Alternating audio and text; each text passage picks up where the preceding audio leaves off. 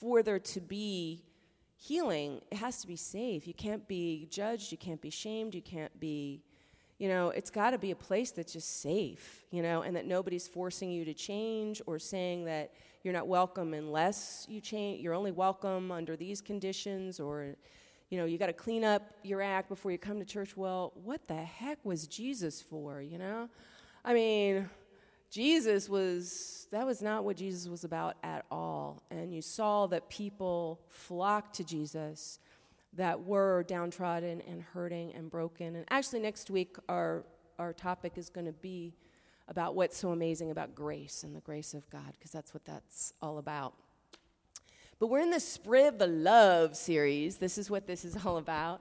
And today I want to talk about, I'm going to focus on one of my very favorite verses of Scripture, and I'm calling it Help Wanted. And that's because I want to help you to see how much you're needed and how much of a difference that you can make and how much the world needs each and every one of you to engage and to want and to care and to be compassionate and to follow in the steps of our Lord Jesus Christ. So, Help Wanted. So if you have Bibles, turn to Matthew 9, verse 35. We're also on the YouVersion app, and if you want to look that up under Searchlight Fellowship, you can look that up if you have the Bible app, or if you're lazy, you can just look up there. Yeah.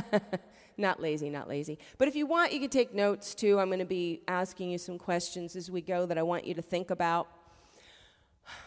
Matthew 9 and verse 35, this is one of my most favorite verses of Scripture. It drives me. I think about it all the time. And in verse 35, it says, "Then Jesus went about all the cities and villages, teaching in their synagogues, preaching the gospel," or the good news of the kingdom, "healing every sickness and every disease among the people. But when he saw the multitudes, he was moved with compassion for them, for they were weary and scattered like sheep having no shepherd. Then he said to his disciples, 'The harvest is truly plentiful, but the laborers are few. Therefore pray the Lord of the harvest to send out laborers into his harvest.'"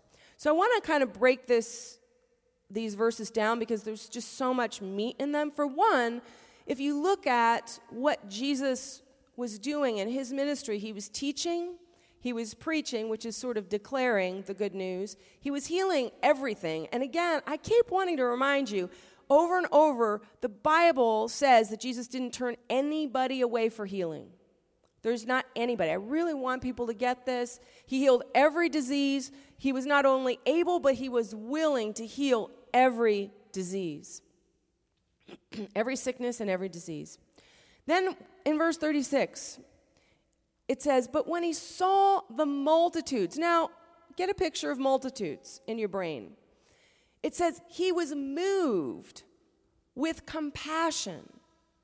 And the word compassion is understanding what others are going through and being driven to do something about it. So it's having, I usually write down the definition for it, but that's basically what the definition of it is. Now, this is interesting because it's not looking at one person. He's looking at multitudes. I don't know if there's hundreds or thousands, but multitudes, crowds, groups of people. How often do you think about masses of people and look and see, wow, there's people hurting, there's a need? I did this because this verse is so lights a fire in my heart. Because I see the world differently now than I used to. I remember, I do this pretty often. I look at crowds. And I did it once. It was really interesting at Disneyland, which is supposed to be the happiest place on earth, right? You'd expect of all the places in the world, the happiest place on earth, you would expect to see faces of people that look happy. And I so saw this verse come alive. I looked into faces and saw people that were hurting, that were lonely. there was deadness in people's faces. There was weariness, for sure. He's saying that he saw people that were weary, that were tired. I saw people that were tired in life. And I'm telling you, when I see that, it burns in my heart. I want to do something about it. I don't want to just look and go, oh, how sad is the world? Like, really, does that really do a lot of good? You can sit there. The world sucks a lot, doesn't it? It really, look around. You could get depressed really easily. Have you ever done that? Looked around at the need and the hurt and just gone, this is depressing. Now, how much help is that? Zip. What we want to do. Jesus saw the fate. For one, he noticed. I love that he noticed and he saw what was going on in people's hearts and lives, and he cared. Cared enough to say, I want to do something. He was driven to say, I want to do something about this. And then what he says that they're tired and lost, beat up from life. And lost, and it says that they're just like wandering, scattered, because they don't have a shepherd. Sheep without a shepherd. Now, I want to look at that too, because we don't really relate. We're not an agricultural land so much. Silicon Valley, not all farmers here. But sheep are defenseless creatures. They can't do nothing. They can't run that fast. It's just sort of like they can't bite. I mean, it's just really sheep. Without a shepherd, sheep are lost. Lost sheep, not people. Defenseless, they've got nothing to fight back with. And I've got to say, we think maybe we got a lot to fight back with, but without a shepherd, we don't. Flesh and blood, fighting the spiritual, the Bible says that Satan's the god of this world right now. Flesh and blood fighting Satan lose. It's just like sheep. Wolves come, and that was the thing that the shepherd did. The shepherd, for one, the role of a shepherd had a few things. The role of a shepherd was to guide the sheep and show them, kind of corral them and where to go, but also to protect them and to fend off wolves, because wolves would just come in and divide the sheep and eat them. Tasty meals. Sheep. So Jesus saw people, and because they related very much, David was a shepherd and loved God's people too, because he related in that mentality of loving and caring for sheep so much. So he was seeing that and just saying, wow, they are just as helpless. And the shepherd is Jesus. So it says, then he said to his disciples, the harvest is truly plentiful. Now the harvest, what's the harvest here? The people. The harvest is, he's looking at the multitude. That he's looking at that as the harvest. He's saying, again, agricultural, world. He's looking at the harvest and saying, there's so many people that have a need. But he's also saying that there's so many people that are hungry too.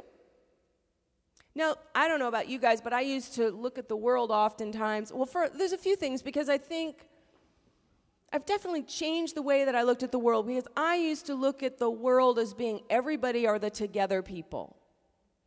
When I didn't know Jesus, and I was,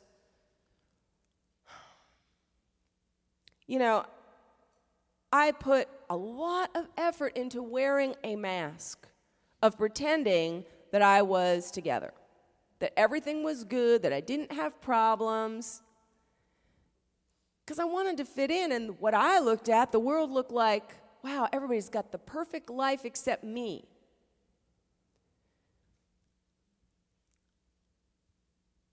And so I looked at it just the opposite. I didn't see needs. I was just like, why would they, nobody needs anything. So it's one thing that sort of changed a lot in my heart. It's funny how many people walk around thinking I'm the only one that feels this way. I'm alone. of feeling rejected or less than enough, or the shaming voices or the harsh voices, and thinking, gosh, it looks like all those pretty perfect people that look like they're in magazines and they drive fancy cars. And do you know what I mean? Like, it looks like they all have these lives. But there are so many people. You know, it's funny that are hurting and don't see it. I see it now all the time. I mean, between this job and my acting teacher job, you know, the thing is I get into, even in you know, acting classes, you'd think there's all the pretty people and everything. But when you get, you know, when people get into it, just like, they're people hurt. Why do people get to be actors? Because they feel like crap about themselves. And they want people to love them. I mean, you know, all these glitzy people. There's a book called The Dark Side of Leadership. It was such a powerful book, and it talks about some of these powerful people that are, you know, like mega mogul people. And it's interesting because it talks about how much people are driven to great success because of something lacking within. And when you see it, when people get there and get all the success or all the money or all the fame, they still feel crappy about themselves. If you're trying to fill it with those external things, it's still going to feel empty. And you see that all the time.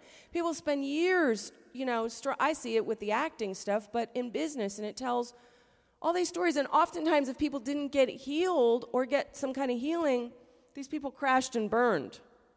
They had success, but it didn't last. So they were driven to it, got there, nothing got healed, and they went big explosions. Like, think about, I mean, even in Christian ministry, you know, the PTL Club and Jim Baker and Tammy Faye and all the, you know, I mean, you just talk about powerful situations, even some Bible-believing people here, kind of thing. But it happens in business. So it's funny because we're looking at, you ever see people, now I see, because I deal with casting directors all the time, and sometimes when I first meet them, I hope, this is going to be on tape, huh? Okay.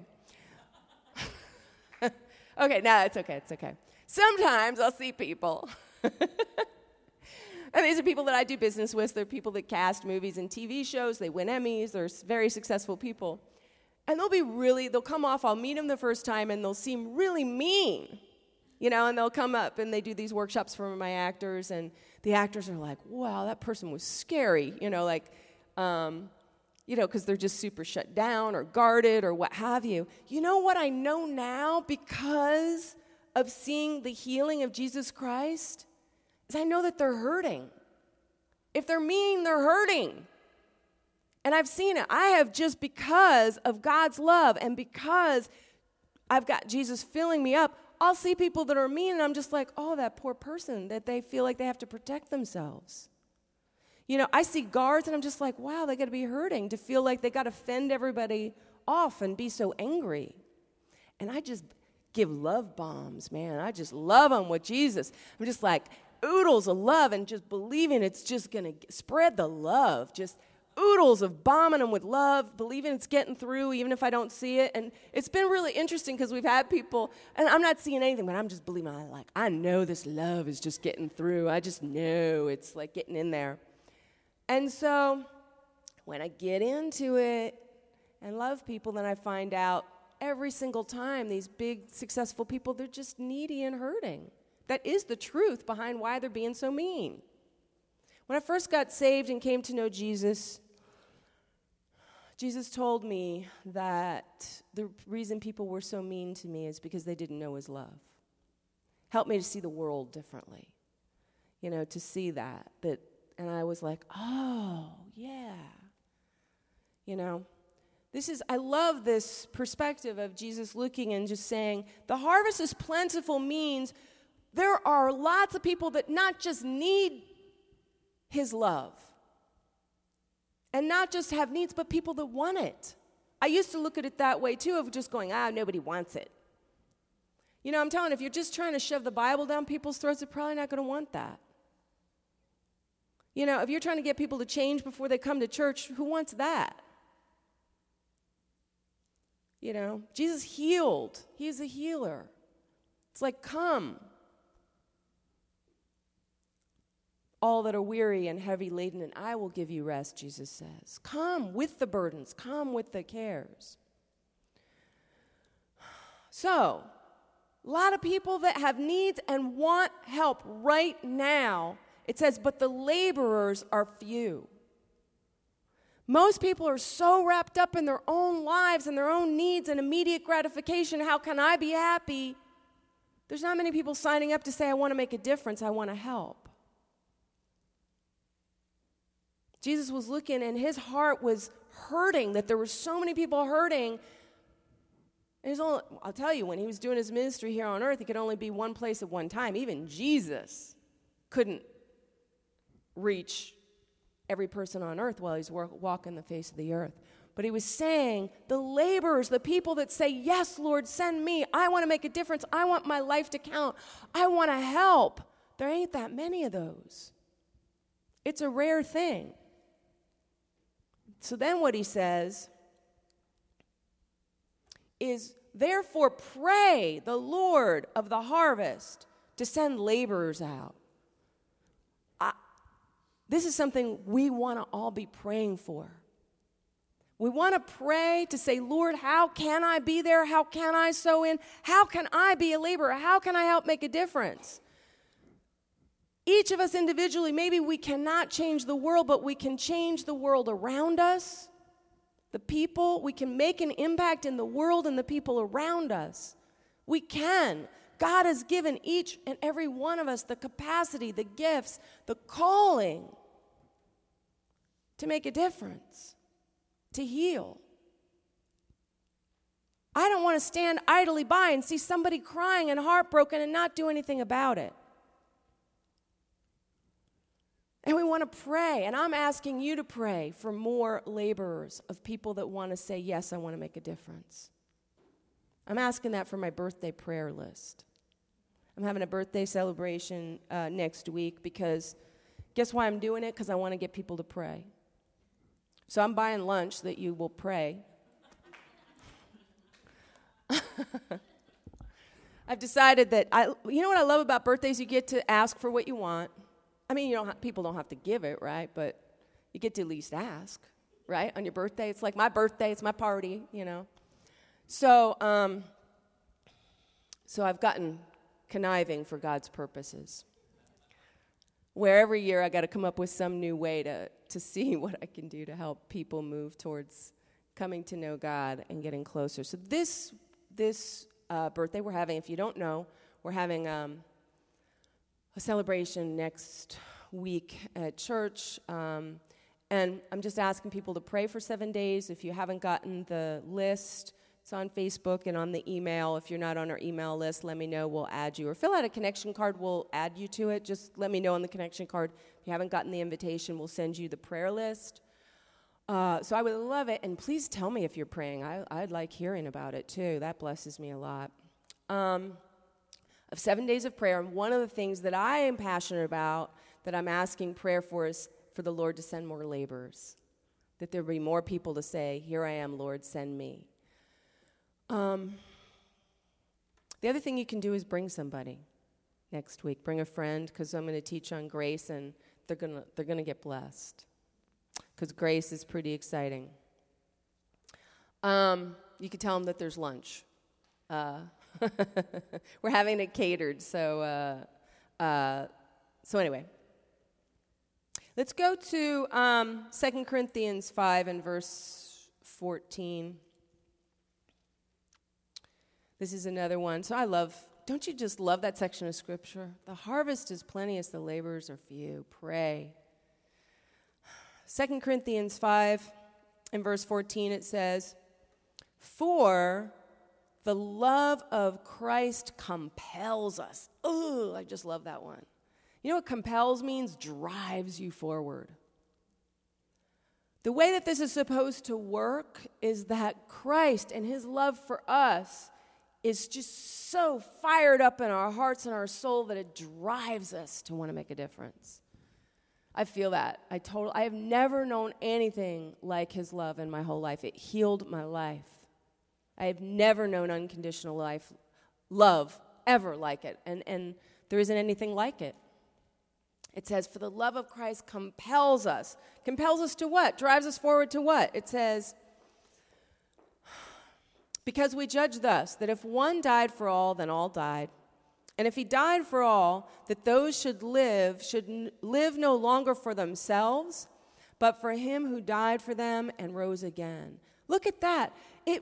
It drives us that we don't want to live for our own selves, for just like what makes me feel good, for in the immediate gratification. Now, I know this sounds really weird, but giving your life for him is actually more fun than living it for yourself. I know it's paradoxical. It doesn't make any sense until you try it. When you try it, you're like, ooh, that's true. We have typically, most of the time, we feel like we have a hoarder mentality. Hoarder with our time, with our talent, like, oh, I can't give up my time. Where I've spent time doing that, chasing, I remember, this is one of the, it's funny, there's certain turning points in life. I remember I was looking through my phone book back in the days that people had phone books, like little hand phone book. And I was looking, and I remember one day I was looking going, gosh, who would be fun for me to hang out with? This is, in my 20s or something. It's like, who would I like to have fun with? And I was looking going, that person's an idiot. It's like, oh, that's a cool person. I was just trying to think of, I'm in the mood to have some fun tonight. I want to go have fun. I was like early 20s or something. I'm just like, I got to have a good time. I really need a good time. I really need to have a night out and some fun, and I need this, and blah, blah, blah. And you could just feel like, and I was doing that all the time at that time. Pretty much every day was like, what do I need? What do I need to have make me happy? And I heard God speak, what about doing something for somebody else? I was just like, I just hadn't, it's just sort of like the thinking of just me, what makes me happy, me, And God was just like, what about thinking about how you could bless somebody tonight?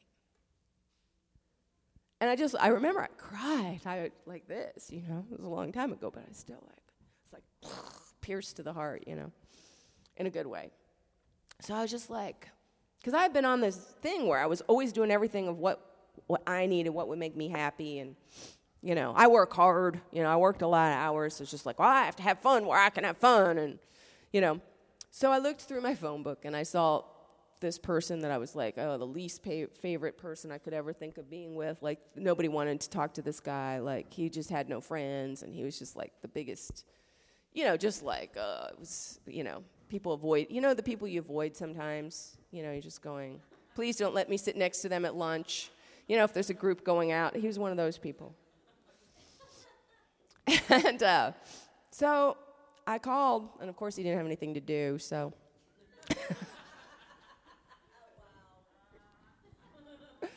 That wasn't a surprise.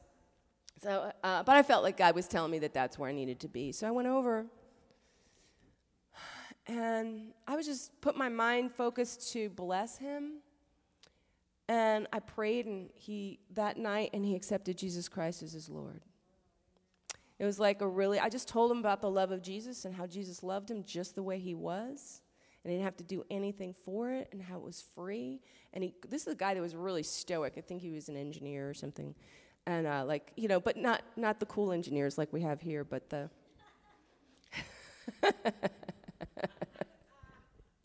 in Silicon Valley, but it's just super shut down, antisocial guy. So he wasn't the crying kind of person, and he just cried as I talked to him about Jesus and his love. And I said, would you like to get to know Jesus today?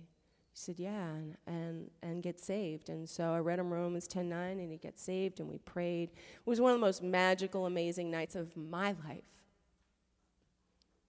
It was way better than going out to some club. And it was refreshing, not depleting.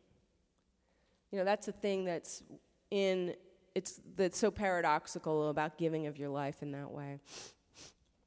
Anyway, it says that those who live should no longer live for themselves, but for him who died for them and rose again. Therefore, from now on, we regard no one according to the flesh. What does it mean to regard people to the flesh? That's what I was doing with my phone book. Who are the cool people? Oh, that guy's a dweeb, according to the flesh. Or the other thing according to the flesh is they don't have any needs. They're rich people. They got fancy car. They don't need Jesus. They got it all together. They're mean. They don't need Jesus. They're guarded. They don't need Jesus. It says, even though we have known Christ according to the flesh, now we know him thus no longer. Therefore, if anyone is in Christ, he is a new creation. Old things have passed away. Behold, all things have become new. Amen to that. Now, all things are of God, who has reconciled us to himself through Jesus Christ and has given us the ministry of reconciliation. Right now, you have been given the ministry of reconciliation. You're going, I don't want it. God didn't give it to us to be a burden. Because God's good like that and loving like that. The ministry of reconciliation is a huge thing that God has given every single person. What is it anyway? Let's maybe say that first. Reconciling is bringing back together. It's reconciling people back to God. So it's how do we, that we're all been given the ministry of how can we bring people closer to Jesus?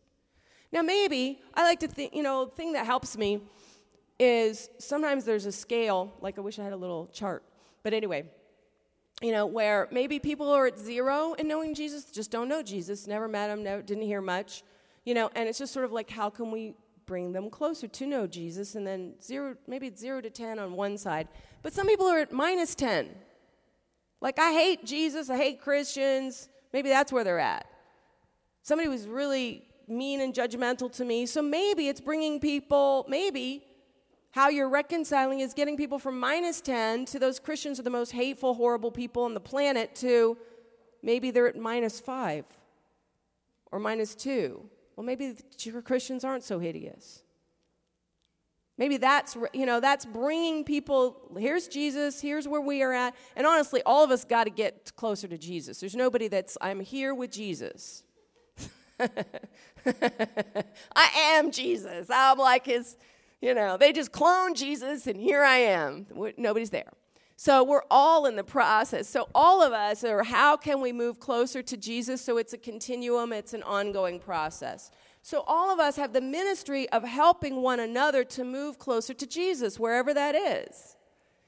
Where we're looking and going, I want to help. I want to help bring people. Sometimes it's an introduction. I want to introduce you to somebody. He really loves you a lot. He really wants to hang out with you. So he's given us the ministry of reconciliation in verse 19. That is, that God was in Christ reconciling the world to himself, not imputing their trespasses to them. That's, again, guys, how do you reconcile? It's not by pointing out sins. It's not about that we're not in the world to clean up sin. Tell people you got to live straight. No. Not imputing their sins, but it committed to us the word of reconciliation. And then it says, now then. When? Now. When? Now.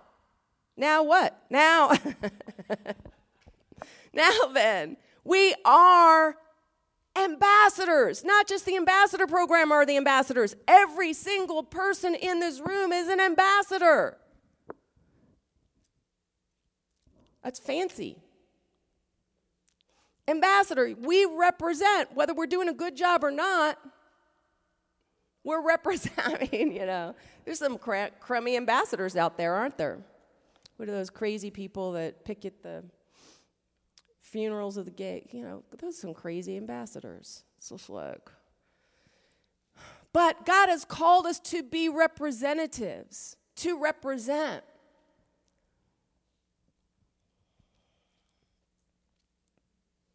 Now, what's funny is a lot of times people do think that this means getting your act together, so that means you've got to pretend that things are good when they're not. Come on, really? How does that represent what Jesus is about? It doesn't help anybody do anything. I mean, one of the reasons that, like in our vision statement, is to make it safe so that there can be healing. If you can't even talk about something, you're not going to be able to get any healing in it. There's so much shame. So guess what we're representing? What our representing is that I needed a Savior. It's being open and honest about the things that we struggle and the messy stuff so that you can let that love in and that grace in that we're going to be talking about next week.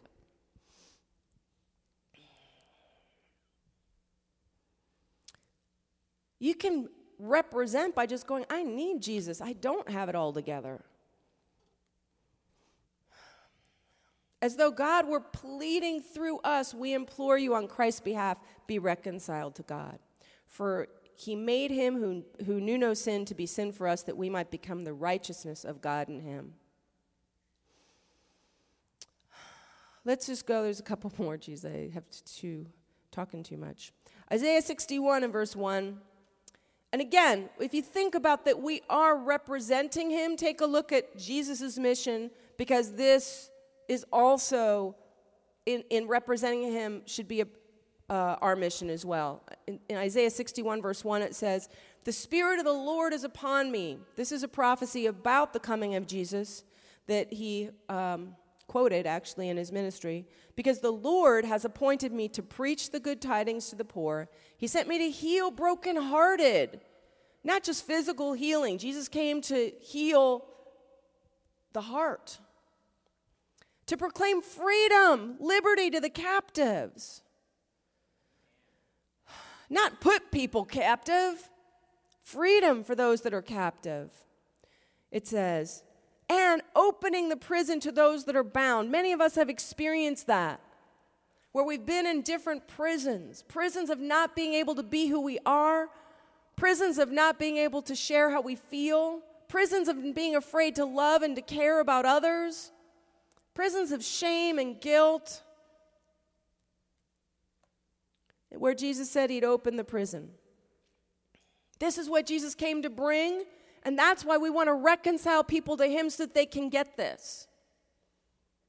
We don't do the healing, we just bring them to Jesus where they can get this. In John 10:10 it says, here's another one of why we want to bring people closer to him. It says, the thief does not come except to steal, kill, and destroy. That's Satan. I have come, Jesus said, that they might have life. That word life in the Greek is the word zoe, which is not just alive and breathing.